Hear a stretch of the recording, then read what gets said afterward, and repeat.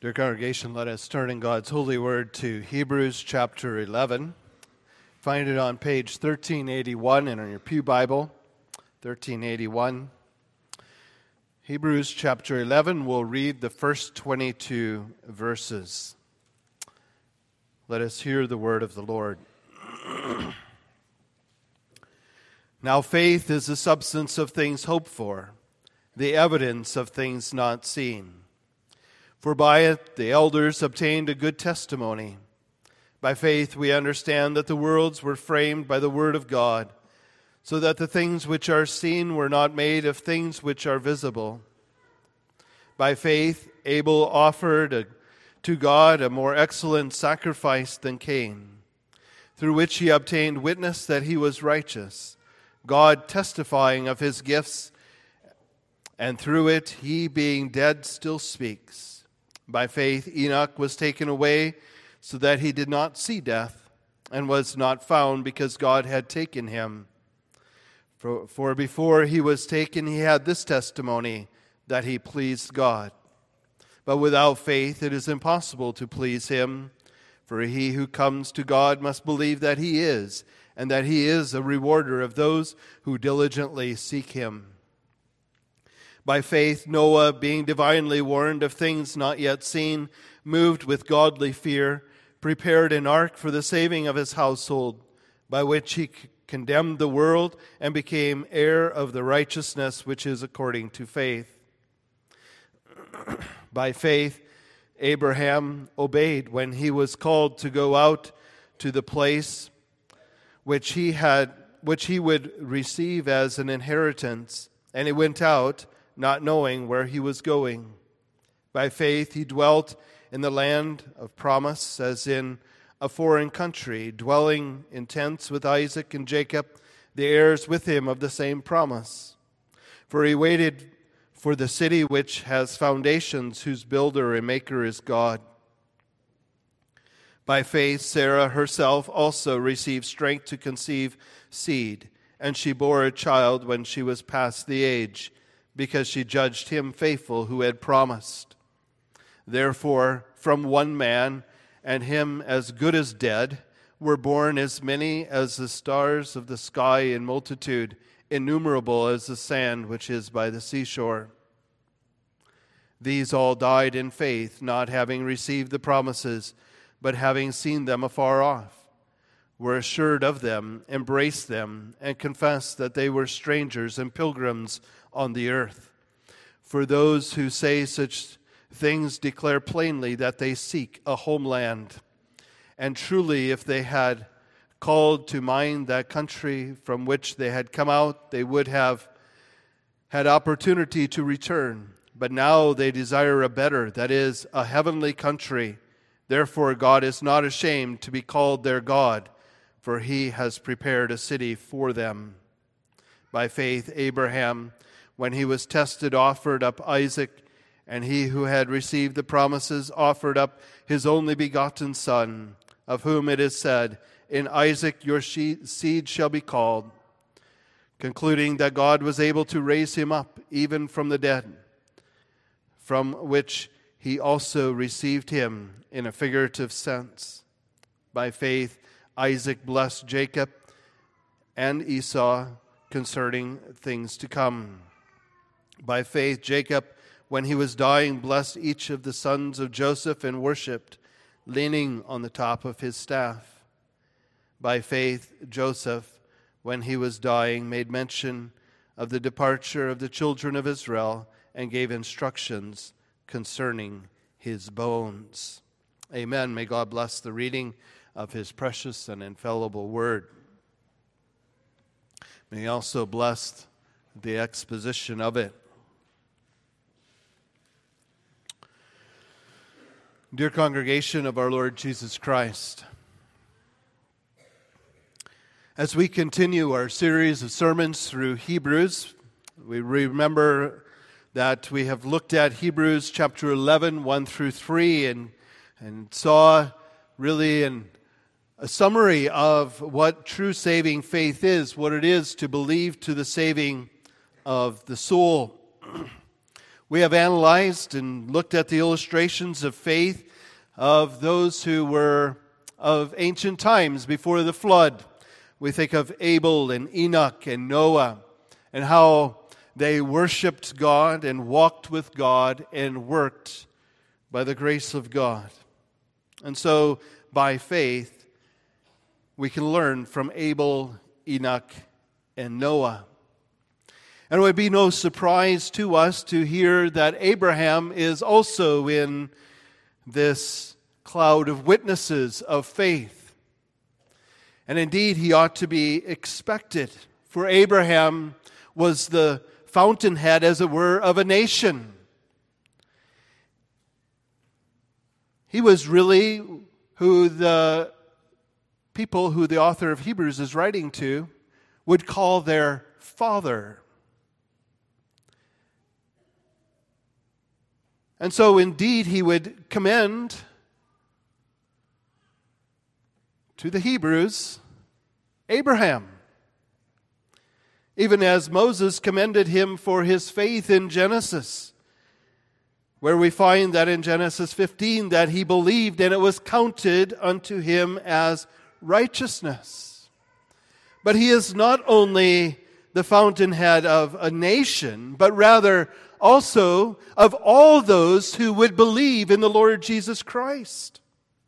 For we read in Romans 4 verse 11 that he's the father of all who believe. And so we can all learn from the life of Abraham as a witness in this cloud of witnesses of faith. And we can learn that indeed embracing Christ is really to live as Abraham lived. If you think about John chapter 8, Jesus is saying in John chapter 8 that Abraham saw his day and he rejoiced in it. That is, the Lord Jesus Christ's day. He saw him in the future. He saw him by faith, and he rejoiced in him. And he tells even those who were his contemporaries, the Jews at the time of Jesus, if you were Abraham's children, you would be doing what Abraham did. You would be believing in me. And indeed, we could look at Abraham as an illustration of faith for many weeks. And yet, at the same time, we recognize that we know the historical account of Abraham quite well. And we also recently had a series of sermons on the life of Abraham from Brother Pennings. So I'm going to try to condense it, keep it condensed into one sermon. And we're going to see that saving faith is illustrated by the patriarchs here, namely Abraham, Isaac, and Jacob. And we recognize that it is living in the promises of God. And what does that mean, first of all, to live in the promises of God? Well, a life of faith is indeed living in the promises of God, because the promises, we remember, are not the fulfillment. And so when you have faith, you have not yet received the fulfillment. And as we remember from the first few verses of Hebrews 11, that it is the substance of things hoped for. You don't yet have the fulfillment of those things, and yet it is the substance of it. It's like doing a business deal in good faith. You have the hope for the final reward of that contract, and yet as you go forth in faith, you still don't have that final payment, as it were. And so, living in faith, living in the promises of God, is living under the promises of God, knowing that you are not yet a possessor of the final fulfillment of these promises. And so, as you envision this, when you think about the Old Testament, they lived much closer by faith than even what we do in the New Testament. Because in the Old Testament, they had to rely solely on the promises of God and really didn't have as much of a record of His past faithfulness as what we do in the New Testament. Now, in the New Testament, we have a fulfillment or even partial fulfillments of Old Testament promises, and we can see and attest to the faithfulness of God. So it ought to even be easier for us to believe in the New Testament. And yet, we don't have the final fulfillment of all of the promises of the Old and New Testament. Because in the consummation of history, on the return of the Lord Jesus Christ, all of the promises of God will come to fulfillment, and we will see perfectly. No more need of having evidence of things unseen, because we will see it. No more hoping for the substance, because we will be in full light and possession of it. But today, we live, whether in the Old Testament Abraham's time or us today, we live as believers in the promises of God. And so, our theme will be saving faith, illustrated by the patriarchs living in the promises of God. And first of all, we see that living in the promises of God include obeying God's call. And secondly, looking to a promised future. First of all, then, living in the promises of God by obeying God's call. Hebrews 11, verse 8, we read, "By faith Abraham obeyed. He obeyed when he was called to go out to a place which he would receive as an inheritance. And he went out in obedience, not knowing where he was going." And we know, don't we, from Genesis chapter 12, that Abraham was called out of Ur of the Chaldees. But what we do also recognize in that call of God to Abraham, that faith is acting in response to God's call. It doesn't act outside of God's call. Abraham obeyed when he was called.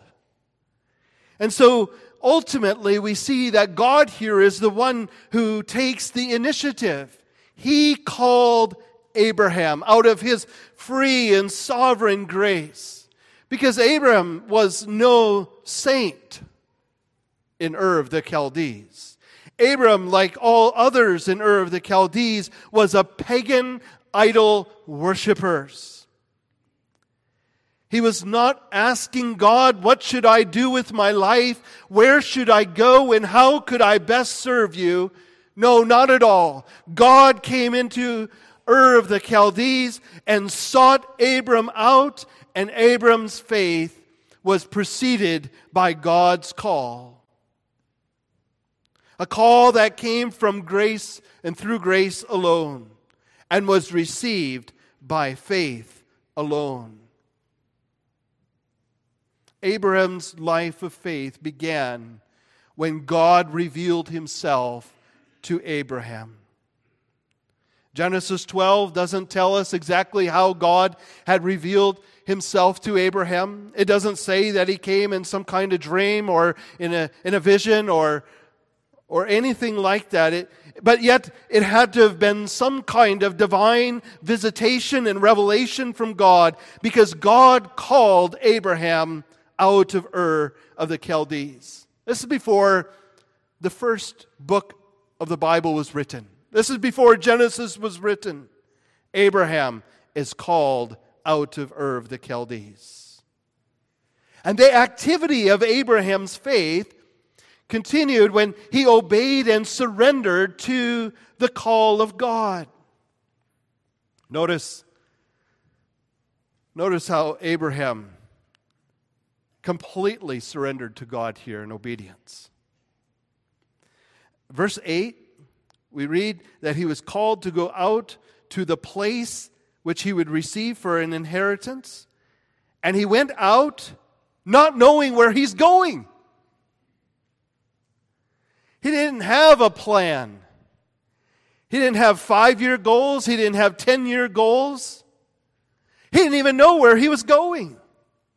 Imagine Abram coming home, Sarai, Oh, we're going to pack up and we're going to move. Imagine you doing that, husbands. But why? Why are we going to move? It's comfortable here in Ur of the Chaldees. We have our family here. We have our friends here. We have our work here. Well, let's not forget about Sarai. That took extraordinary faith as well. To follow Abraham's calling and to be called with him, and even to call Abraham her Lord, even in the midst of all of his failures as they get into Egypt and everywhere else. Sarai still follows Abraham in obedience. Abraham and Sarah hearken to the call of God. They hear God's call. And even at the cost of everything in their life, and in the midst of all kinds of perplexities and challenging circumstances, they obediently follow God's call. Could you imagine the questions that family and friends would have been asking him? Where are you moving to, Abraham? Abram, this is foolishness. You don't even know where you're going. How are you going to provide for your family?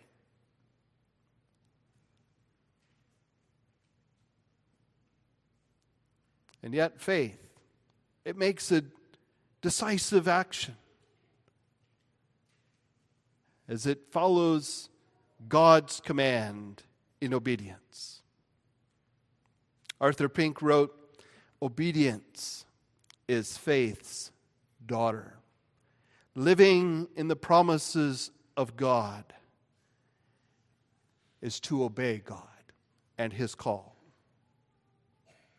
Now, I'm not suggesting as we apply this to our own lives to moralize or spiritualize this account in any way, and to say that God is calling us to pack up and to move to some kind of remote promised land. And yet there is a clear application for each one of us from this account of faith. And the application is this, is that God calls us by His Word and through His Word. And in times past, as we read in Hebrews chapter 1, verse 1, God did send His Word in various forms, in various ways. But today He has sent it and speaks through His Son, the Lord Jesus Christ, and the written Word. And so God calls us in His Word to repent and believe in the Lord Jesus Christ. Isn't that what the message of Jesus was and is? Doesn't He call us to take up our cross and follow Him? Dear congregation, I don't know of a more radical move that you could make in all of your life than to do that. To repent from your old sins, just as Abraham repented and turned away from the pagan worship, the idol worship, and to follow God's call, and to believe in God, and to trust Him and submit to Him as you take up your cross and you follow Him. That is a radical move. And when people ask you, when you're packing up and moving spiritually, and they ask you, why are you leaving? We have such a good life together. Won't you miss all of these pleasures of this world? Won't you miss the pleasures of sin? You have an answer.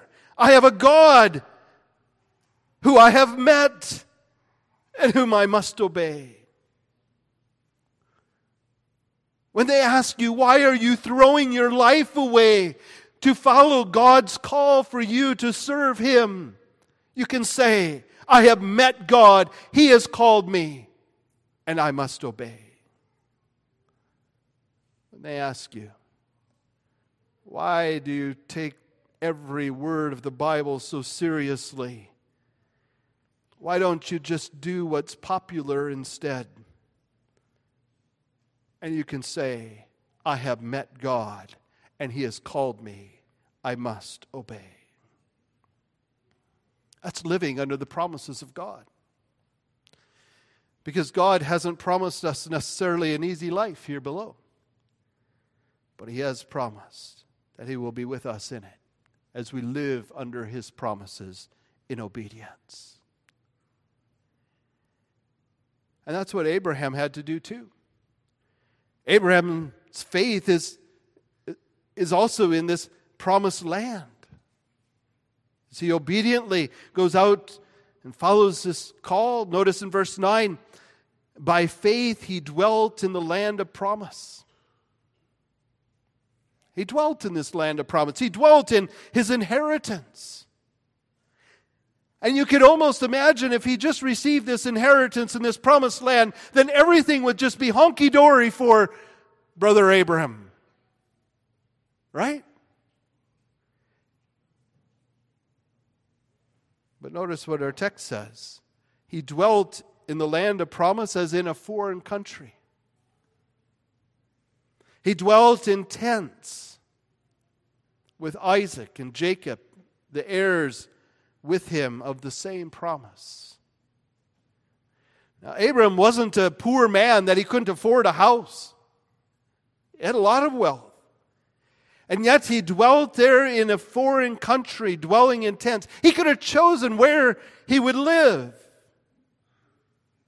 in what city he would live. But he obeyed God's call. And he persevered in this land of promise, living as in a foreign country. You know, it's one thing to obey God's call and to start out well with lots of zeal and passion and love for God and a desire to follow Him. But it's much harder to live that life over a period of time, especially when you're met with all kinds of challenges and difficult circumstances. And yet through it, Abraham persevered by believing God's promise by the grace of God. Not because Abraham was so good. That's not at all what I'm suggesting. You can read Genesis 12 following and find that Abraham was far from obedient in all ways. Abraham's greatest problem is he wanted to help God accomplish what God had promised, even if it meant sinning and compromising to do so. And we can only conclude from the account of Genesis that led Abraham to even greater problems. However, let's not underestimate the difficulty for Abraham. When Abraham came into the land of promise, he found that it was already established by the Canaanites, another idolatrous people. Why wouldn't you just leave me in Ur of the Chaldees, Lord? Would be a question in my mind as well.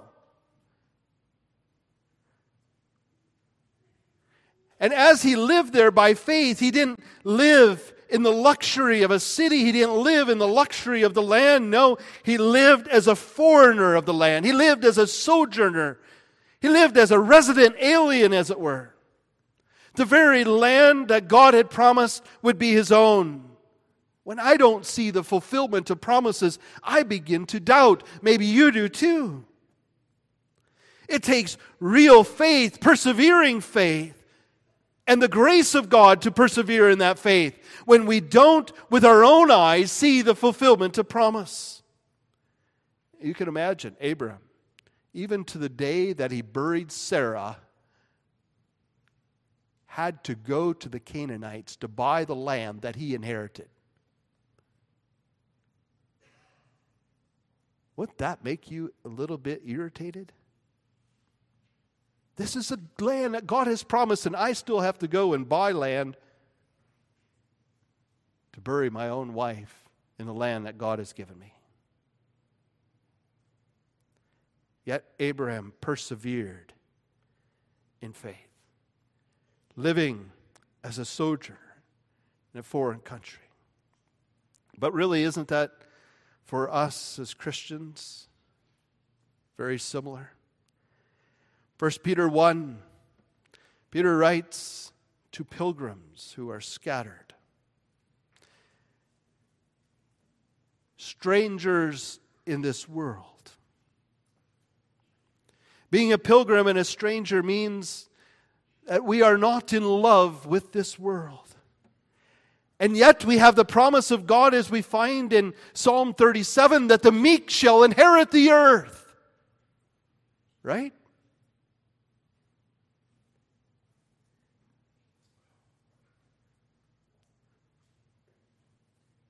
So how do we make that?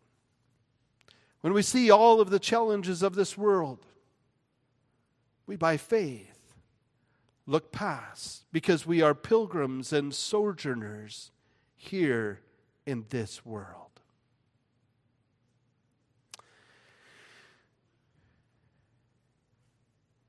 There are friends of this world.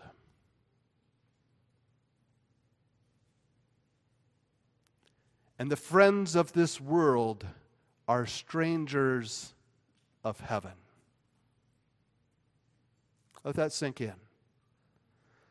The friends of this world are strangers in heaven.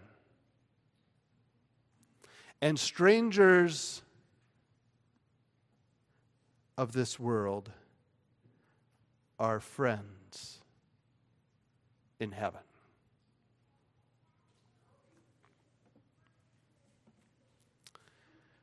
What does it mean to be a friend of this world or a stranger of this world?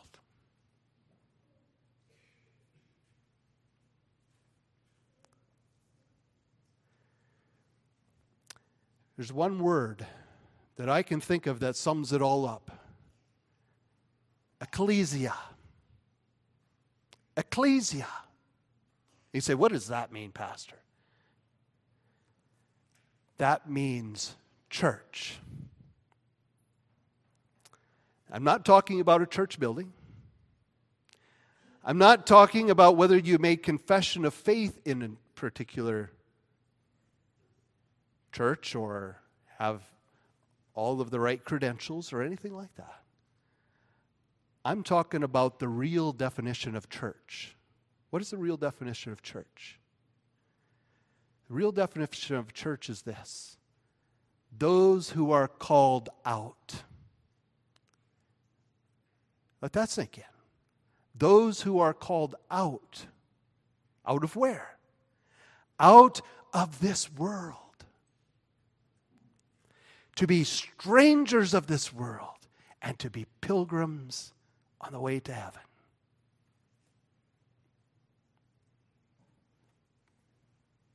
Are you church?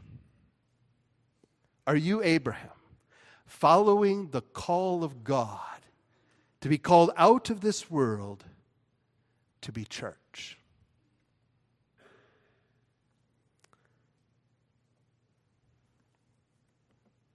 Set apart by God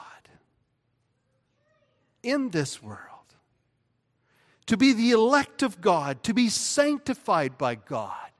That means to be set apart. And the clear message to us today, and it's an important message to us today, is that to be called out from this world is to means do not be in love with this present world. Don't be in love with the pleasures and the pomp and the pride of this world.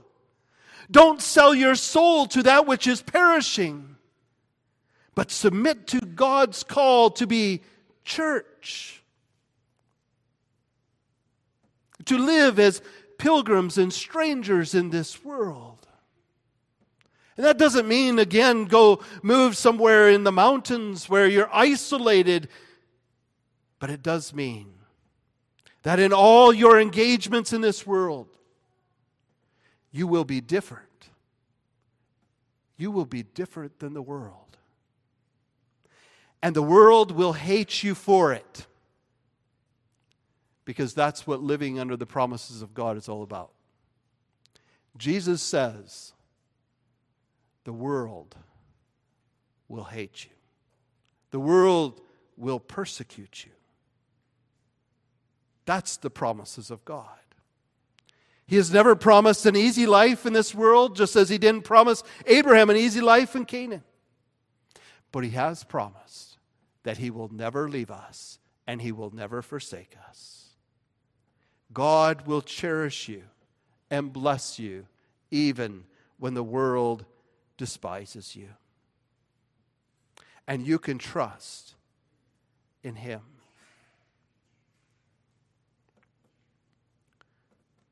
He's called out to a land of inheritance, of promise.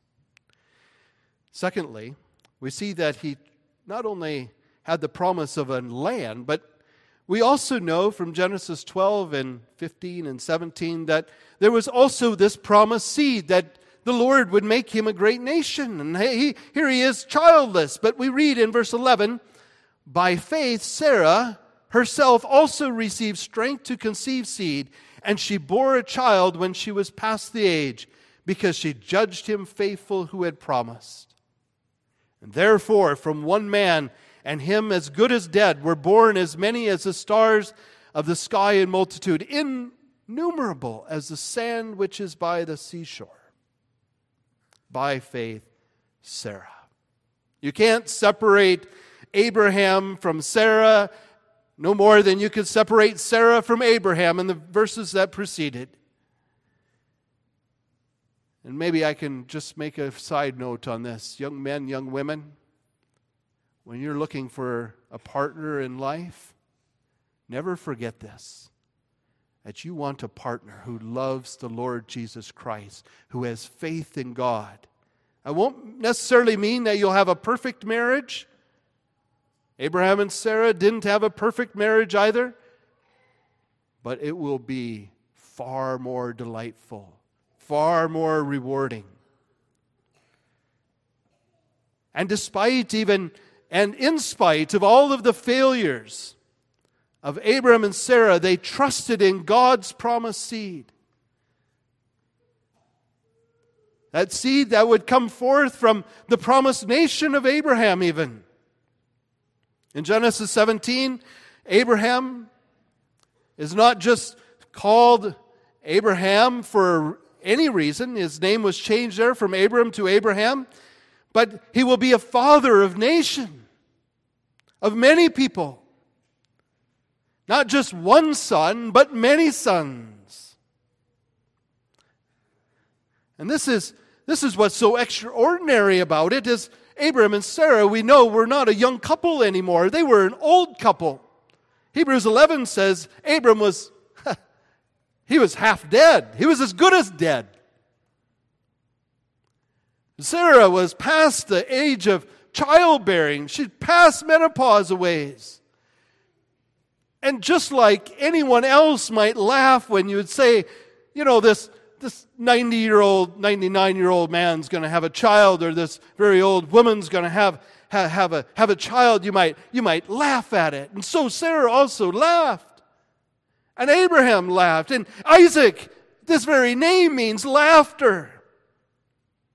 And yet, they believed that God could open the womb, that she would conceive a child even when she's past the age, because she judged him faithful who had promised. And they receive a son, Isaac. Laughter. And then Abraham, who's well over 100 years old, is now tested in verse 17. By faith, Abraham, when he was tested, offered up Isaac. And he who had received the promises offered up his only begotten son, of whom it was said, in Isaac your seed shall be called. Concluding that God was able to raise him up even from the dead, from which he also received him in a figurative sense. There in Genesis chapter 22, we know again the story well, as Abraham was called by God to offer up Isaac.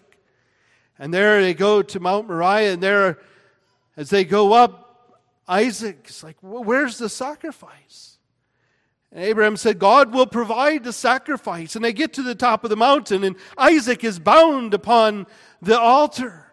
And there, as the knife is raised and Abraham is going to slay his only begotten son, God stops him and calls him, Abraham, stop. And he looks, and there's a ram caught in the thicket. And God calls him to offer up that ram instead of Isaac. God provides. Even in his test, Abraham perseveres in faith, obedient to God. When humanly speaking, it would mean that this was devastating. This was the end of the fulfillment of God's promises. And yet God had such a high place in Abraham's faith and in his life that he believed that God would be faithful to his word and his promises. And ultimately, God was. Ultimately, God stopped Abraham, yes, and provided a ram. But if you look in the distance to God's ultimate provision of his only begotten Son, the Lord Jesus Christ, the one who would come out of Abraham's loins, the one who Abraham saw in his day and rejoiced, the one whom God has given to satisfy his wrath against our sin. He gave his only begotten Son. And even as Abraham believed and concluded that God was able to raise him up even from the dead, God also raised his Son, the Lord Jesus Christ, to be a Savior of sinners. Sinners such as Abraham. Sinners such as you and me. And so faith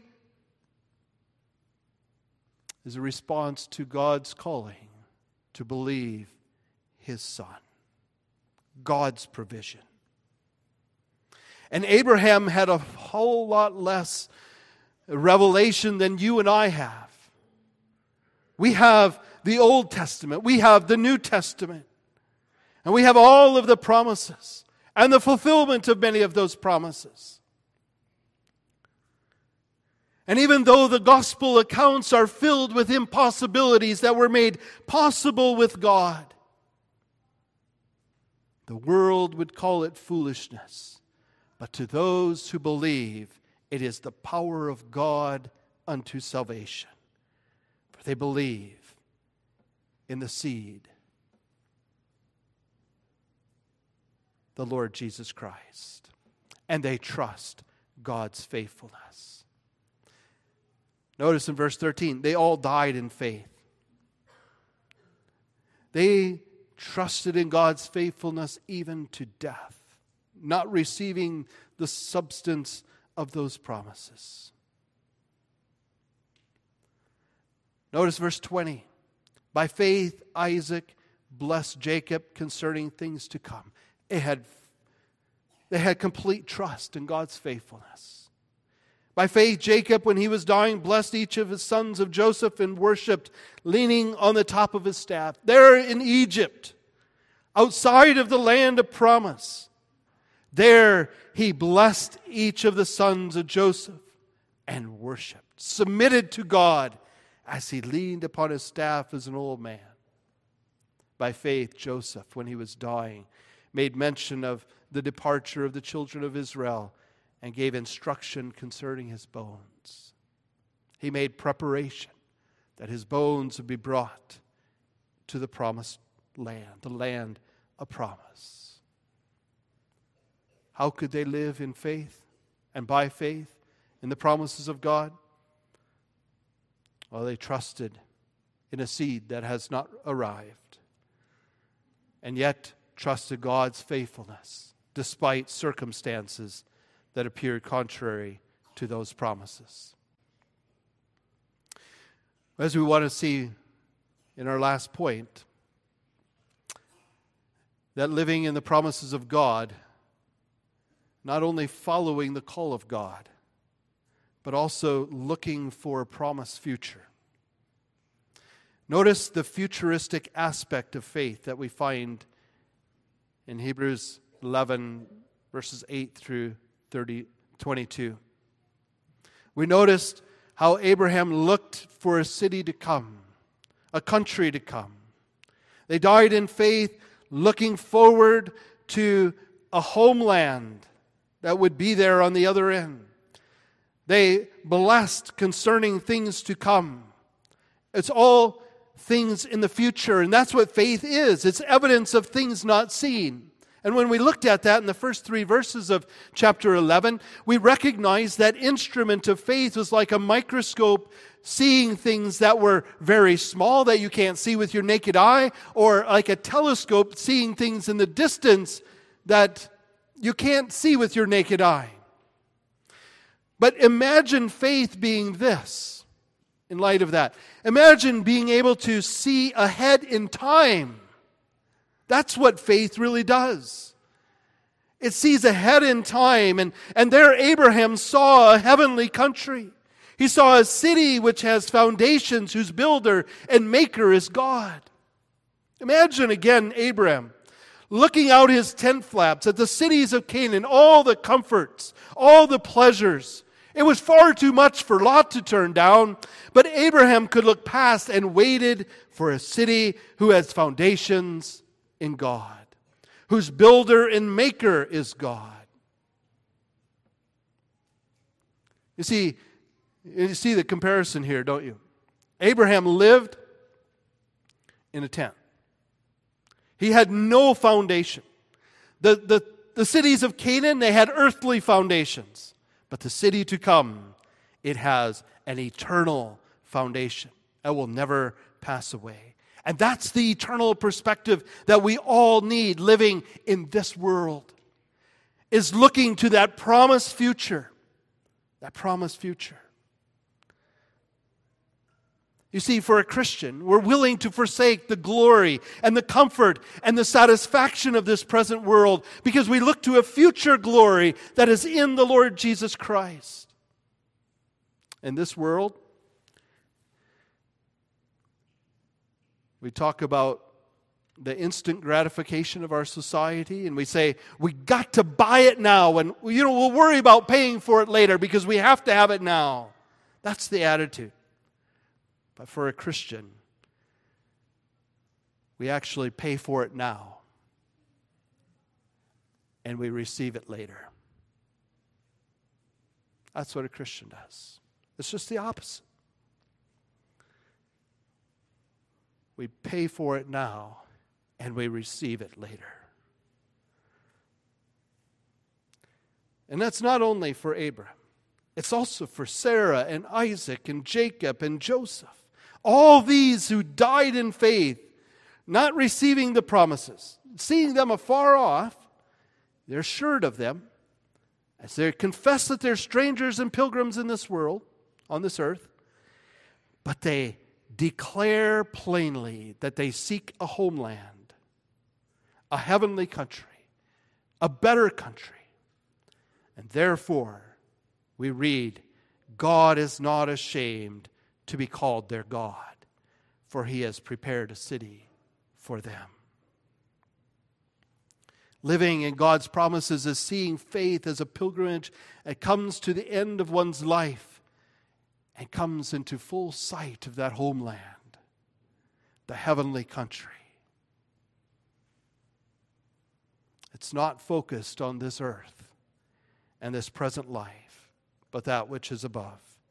And no wonder Paul writes to the Colossians, set your mind on things which are above and not on things that are on earth. That is the better country. And what a great reward. Therefore, God is not ashamed to be called their God, for He has prepared a city for them. We do well to meditate on two things. First of all, the swift destruction of Sodom and Gomorrah.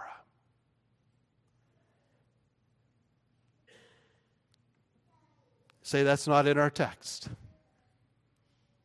It's in Genesis. It's in the account of Abraham.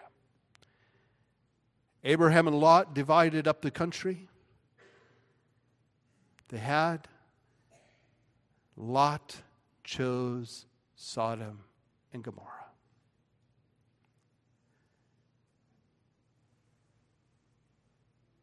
We see the swift destruction of Sodom and Gomorrah and God's judgment. Let not that be our decision, but rather consider that homeland, that heavenly country, that city whose foundations are in God, whose builder and maker is God. And read Revelation 21 and 22. And allow yourself by the Spirit to be taken up with John on that high mountain to see Jerusalem coming down from God out of heaven. And to be shining with the glory of God and to shine like a diamond and a crystal would shine in radiance and glory. A city where there's no night, a city where the Lamb is the light of it, a city that has a river and trees of life for nourishment, a city where there's no more tears, no more pain, no more sorrow, a city where God is in the midst of her. And not ashamed to dwell with her. Which city is your citizenship in? The earthly foundations will crumble, but the eternal foundations are secure. Oh, dear believer, look forward and live in the promise of that city as citizens of that city, as royal sons and daughters of that city, and submit to the King of that city. For he is the promised seed. Abraham saw his day and was glad. We have his day revealed to us in his word. And he gives us one last promise.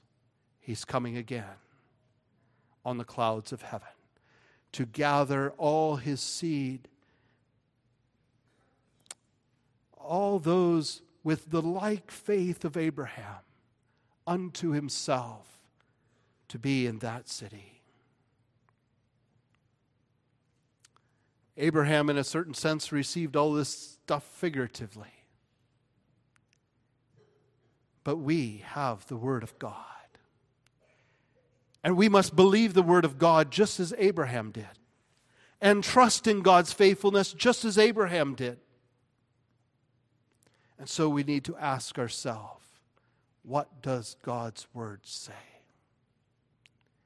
Do we believe what God's Word says about Jesus? Do we believe what it says about salvation?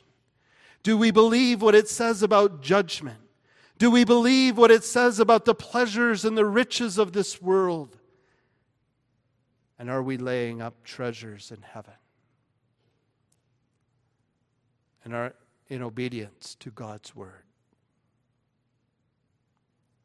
God has been faithful. He is faithful. And He will continue to be faithful. And by faith, we too, like all of the children of Abraham, Isaac, and Jacob, and Joseph, and his sons, can receive covenantal blessing from our God. Blessing from generation to generation.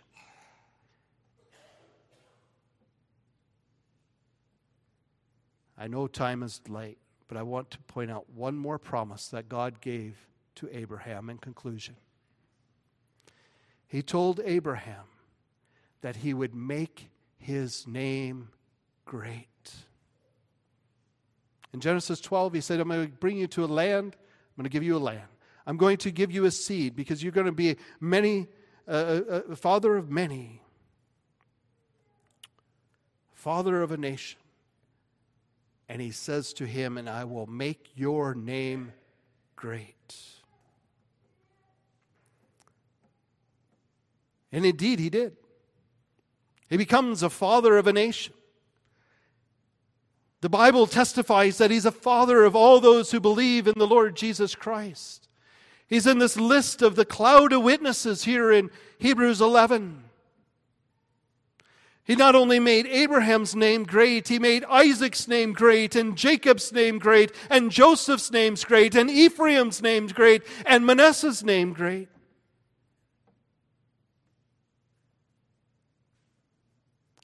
And it was all because the patriarchs believed God's word with certainty.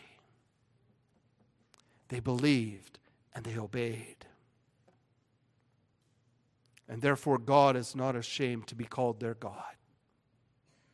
As a matter of fact, when God comes to Moses, he says, I am the God of Abraham, the God of Isaac, the God of Jacob. God is not ashamed to be called their God, and he has prepared a city for them.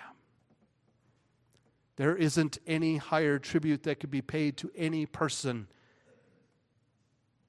any image bearer of God,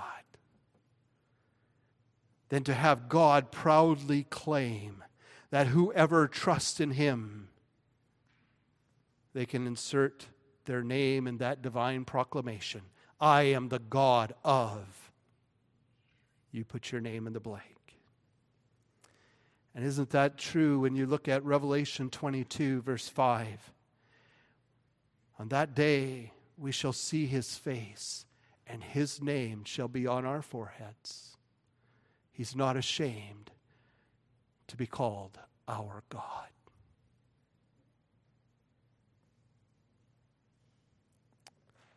I leave you with one illustration. There was a pioneer missionary named Henry Morrison. And he was returning to New York City after 40 years of service in Africa. That same boat also bore a wildly popular president, Theodore Roosevelt. And as they entered the New York harbor, the president was greeted with a huge fanfare. Morrison had no one to meet him. He felt a bit dejected. After all, he spent 4 decades in service to God as a missionary in Africa.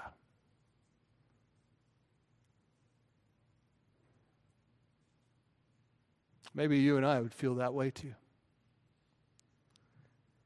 But then a small voice come into his mind. It says, Henry Morrison, you are not yet home.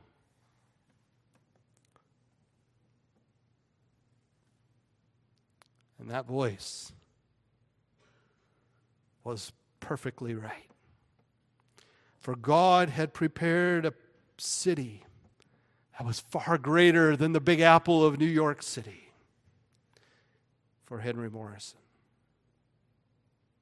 And God says, I am the God of Henry Morrison, and here, Henry, are the keys to my city. A city that has foundations in me, whose builder and maker is God. Will you and I hear these words? Well done, my good and faithful servant. You who have lived in the promises of God, welcome to your eternal home. For I am not ashamed to be called your God. Amen. Let's pray. Lord, we give thanks for your word. We give thanks for the illustrations of faith that you have given us in your word. That cloud of witnesses that we are surrounded by, including Abraham and Sarah and Isaac and Jacob and Joseph, but especially that faithful witness, your only begotten Son, the author and finisher, the perfecter of our faith. O Lord Jesus, be pleased to go with us and grant us grace to live by faith, even as we live in this world as pilgrims and strangers here below. We ask this in Jesus' precious name. Amen.